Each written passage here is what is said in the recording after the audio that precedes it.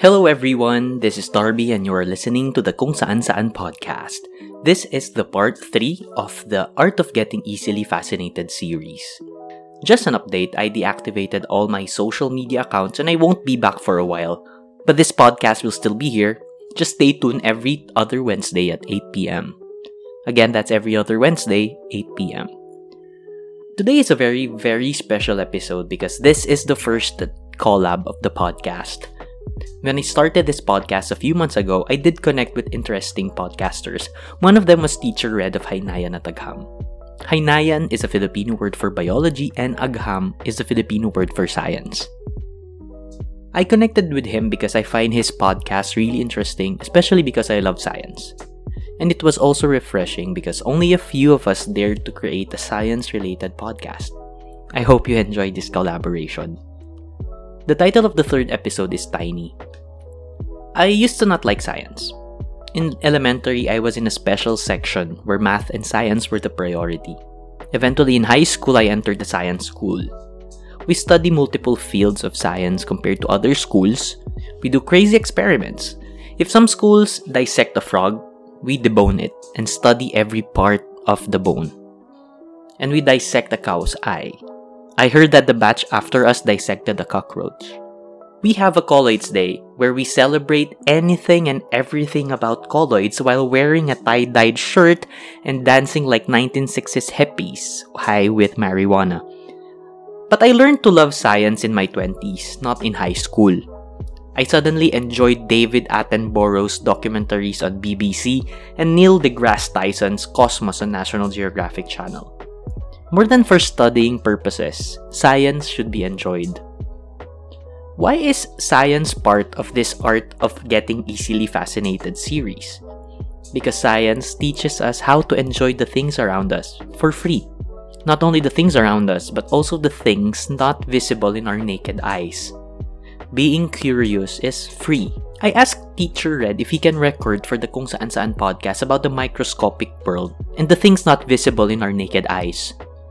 The microscopic world intrigues me because this world that we cannot see could actually start a pandemic or could set a huge city on fire. Or it could also spark wonder, like how a drop of water is already an entire universe in itself. After listening to this collab, I hope you can see the world differently, to appreciate small things, especially those we take for granted. Here's Teacher Red of Haynayan at Agham.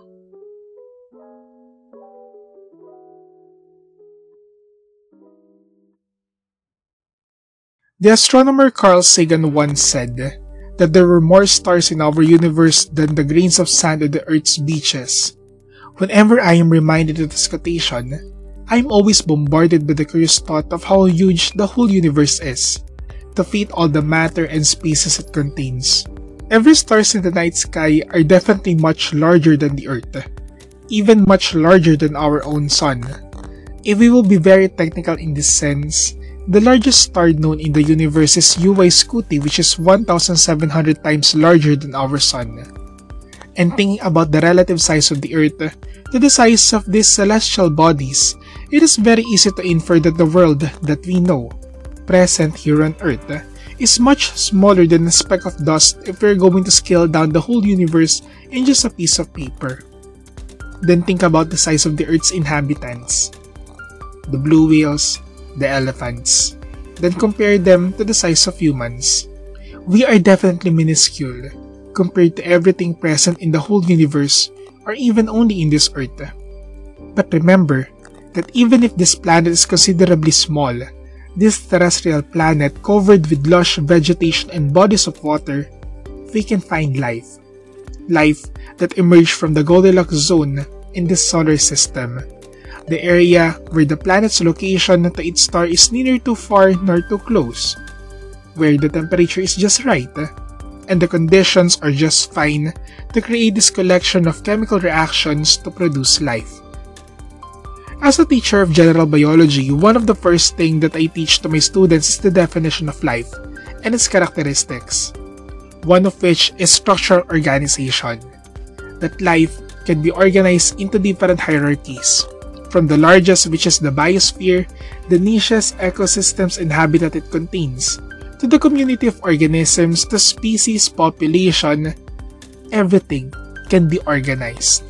Then, if we will focus on the organization present in the body of a living organism, from the organ systems down to the individual organs to the representative tissues present in these organs, and the individual cells that compose these tissues, there is organization within us, a collection of complex matter, a collection of intricate carbon-based materials that are placed in our body strategically to serve a specific purpose. When we talk about life, cells are the smallest unit of it. Life is contained within the cells. Without them, life would be obsolete. This very small collection of organic compounds that can create a series of chemical reactions to produce the continuous transformation of matter provide the essence and the mechanisms of life.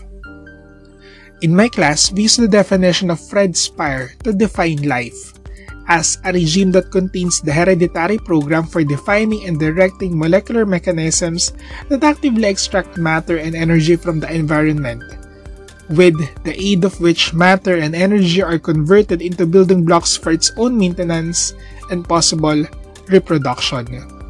Life contains these processes.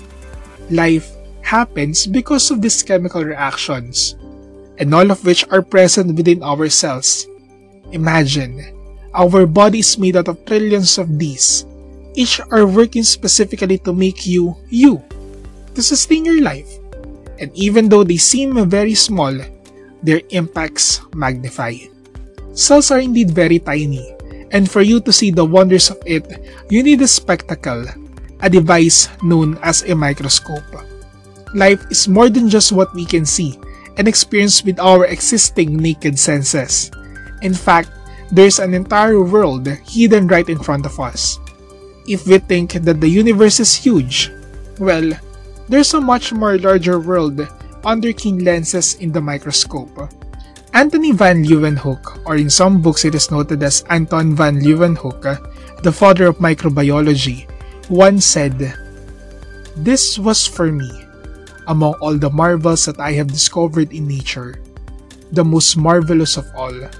And I must say, for my part, that no more pleasant sight has ever yet come before my eyes, that these many thousands of living creatures, seen all alive in a little drop of water, moving among one another, each several creature having its own proper motion."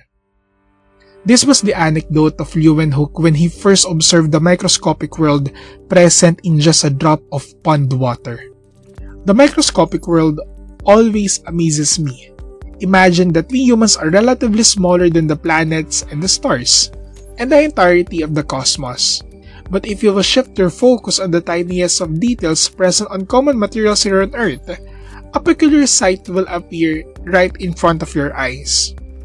When I am still handling Science 7 in the junior high school, it is always a planned laboratory discussion to teach my students the ins and outs of how to use a microscope.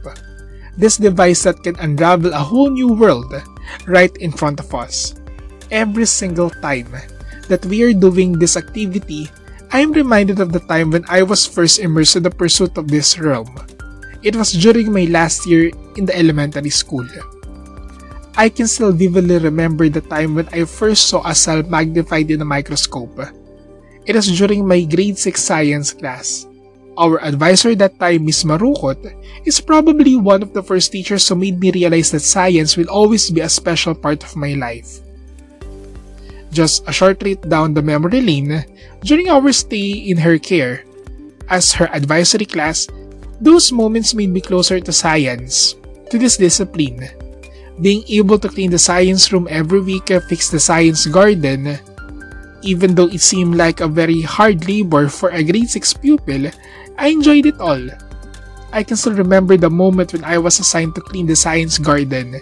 I always checked the small pitcher plants and the makeshift pond, where I always observed the frog eggs, which looked like tapioca balls, and I am perplexed on how these eggs develop into tadpoles, then to frogs.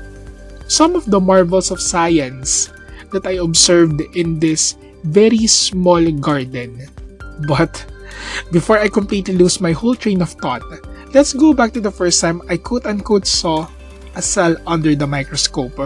During that day, Miss Marukot tasked us to bring pig's blood so we can observe it under the device. It is actually the first time that I saw it in flesh, not only illustrated in the textbook. Since I am that student who is very eager and curious about stuff, I am the one who volunteered to be the group leader and maneuver the knobs of this device. I know I am not doing it right, but at that moment, I don't really care. I just want that experience and the thrill that I will be the first person in our class who will see what does blood looks like under the lenses of the microscope.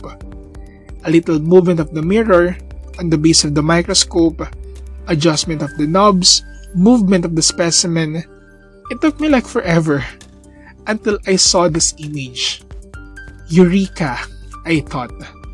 Black dots, series of black and blurred dots. Then I hurriedly called our teacher to show to her what I saw. And to my surprise, Miss Marukot just smiled and shook her head and said, I got it wrong. I haven't rotated the nose piece to use the correct objective to show the right image. During that moment, my excitement became dread. I'm not expecting that I done it wrong.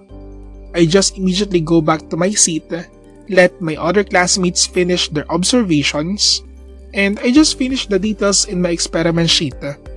It took me a few years to really understand what I done wrong, what I should have done to save myself from that embarrassment.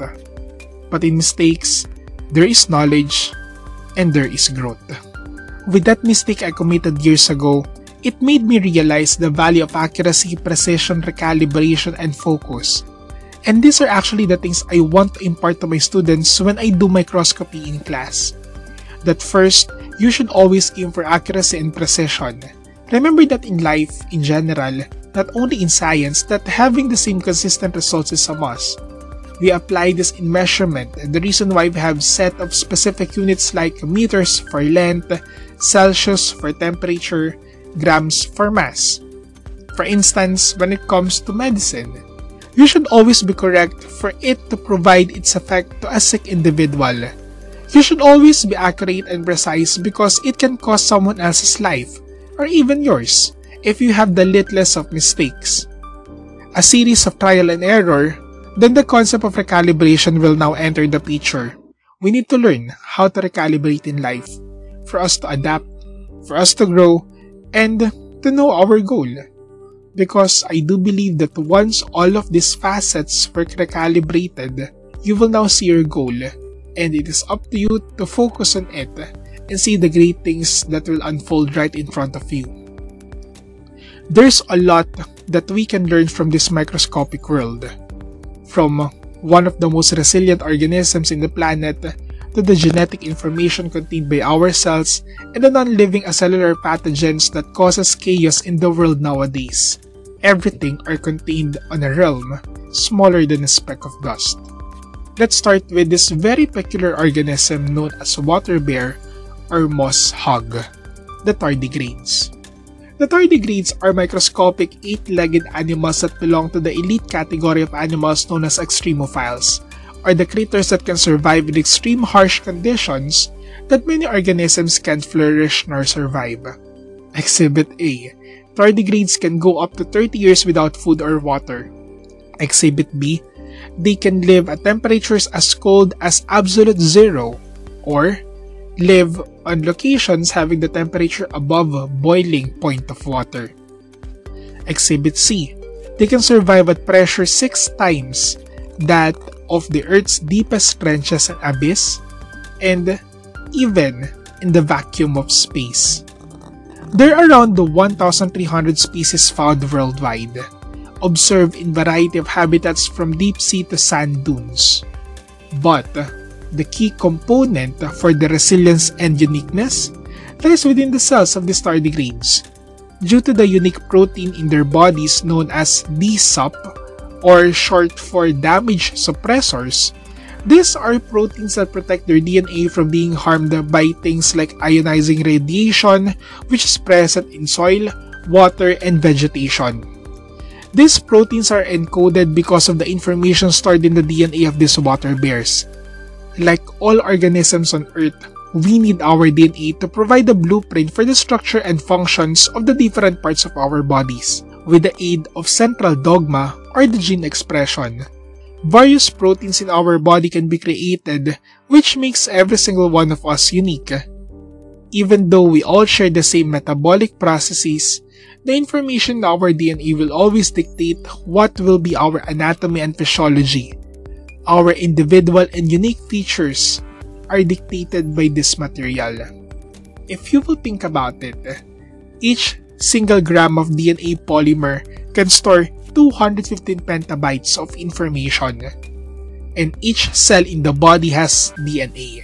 If we will stretch it in straight double helix, it is equivalent to the length of almost 2 meters, and let's say that each human has around 10 trillion cells.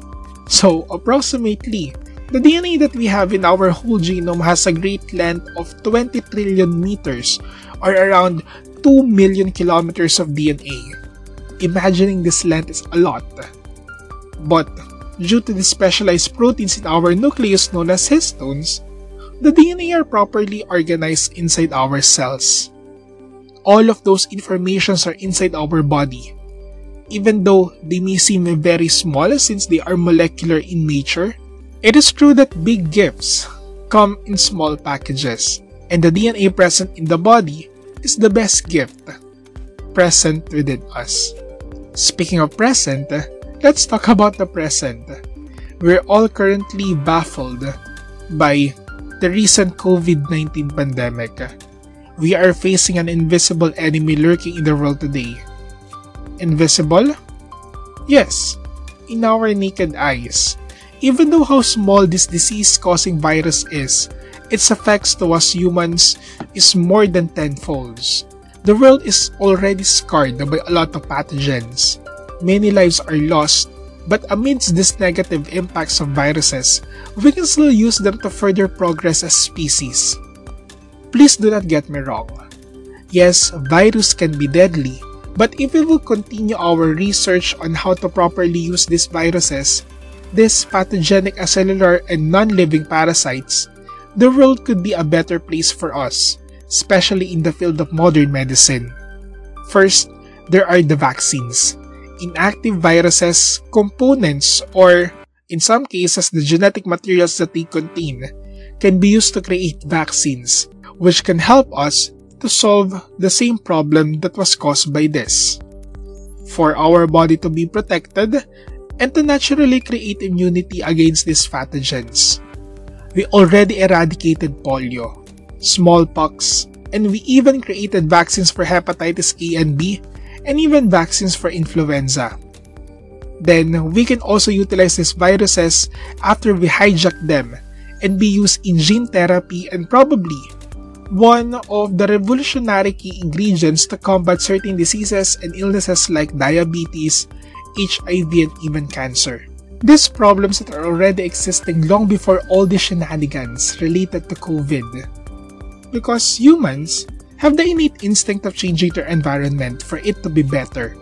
And even the landscape of medicine and science, I am sure, and I am never losing hope that someday, all of this will be true because of these quote-unquote invisible materials.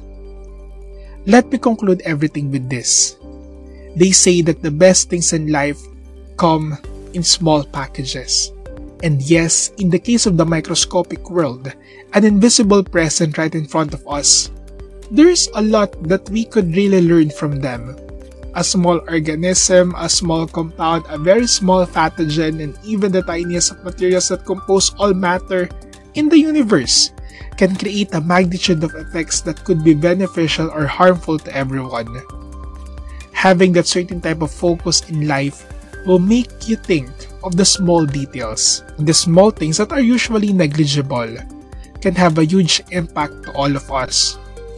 A small virus or organism can cause this pandemic. A small pathogen could also be its cure.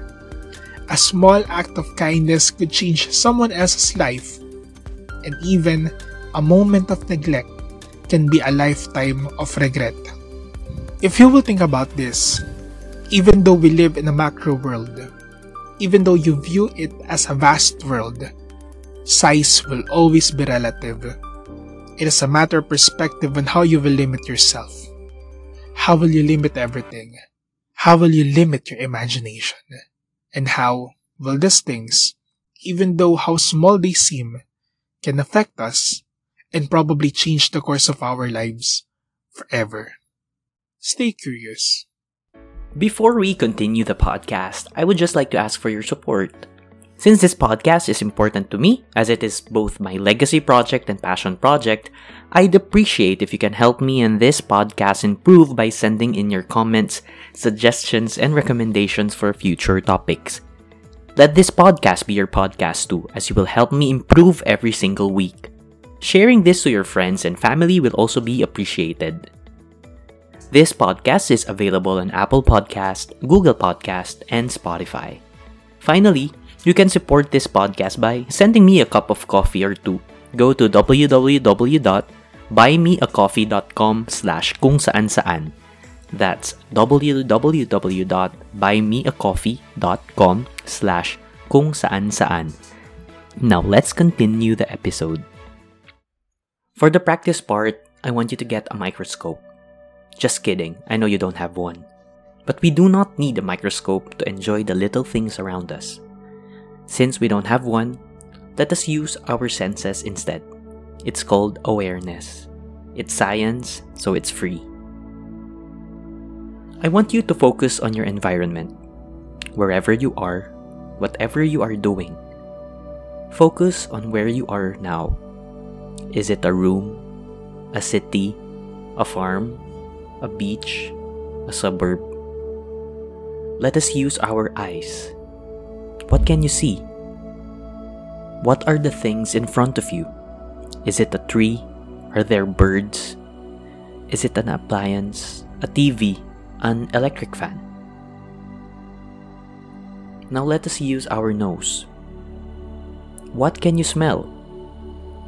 Is it a smell of a perfume, an old wood, the smell of your own breath, the smell of your fabric conditioner, the smell of an air freshener?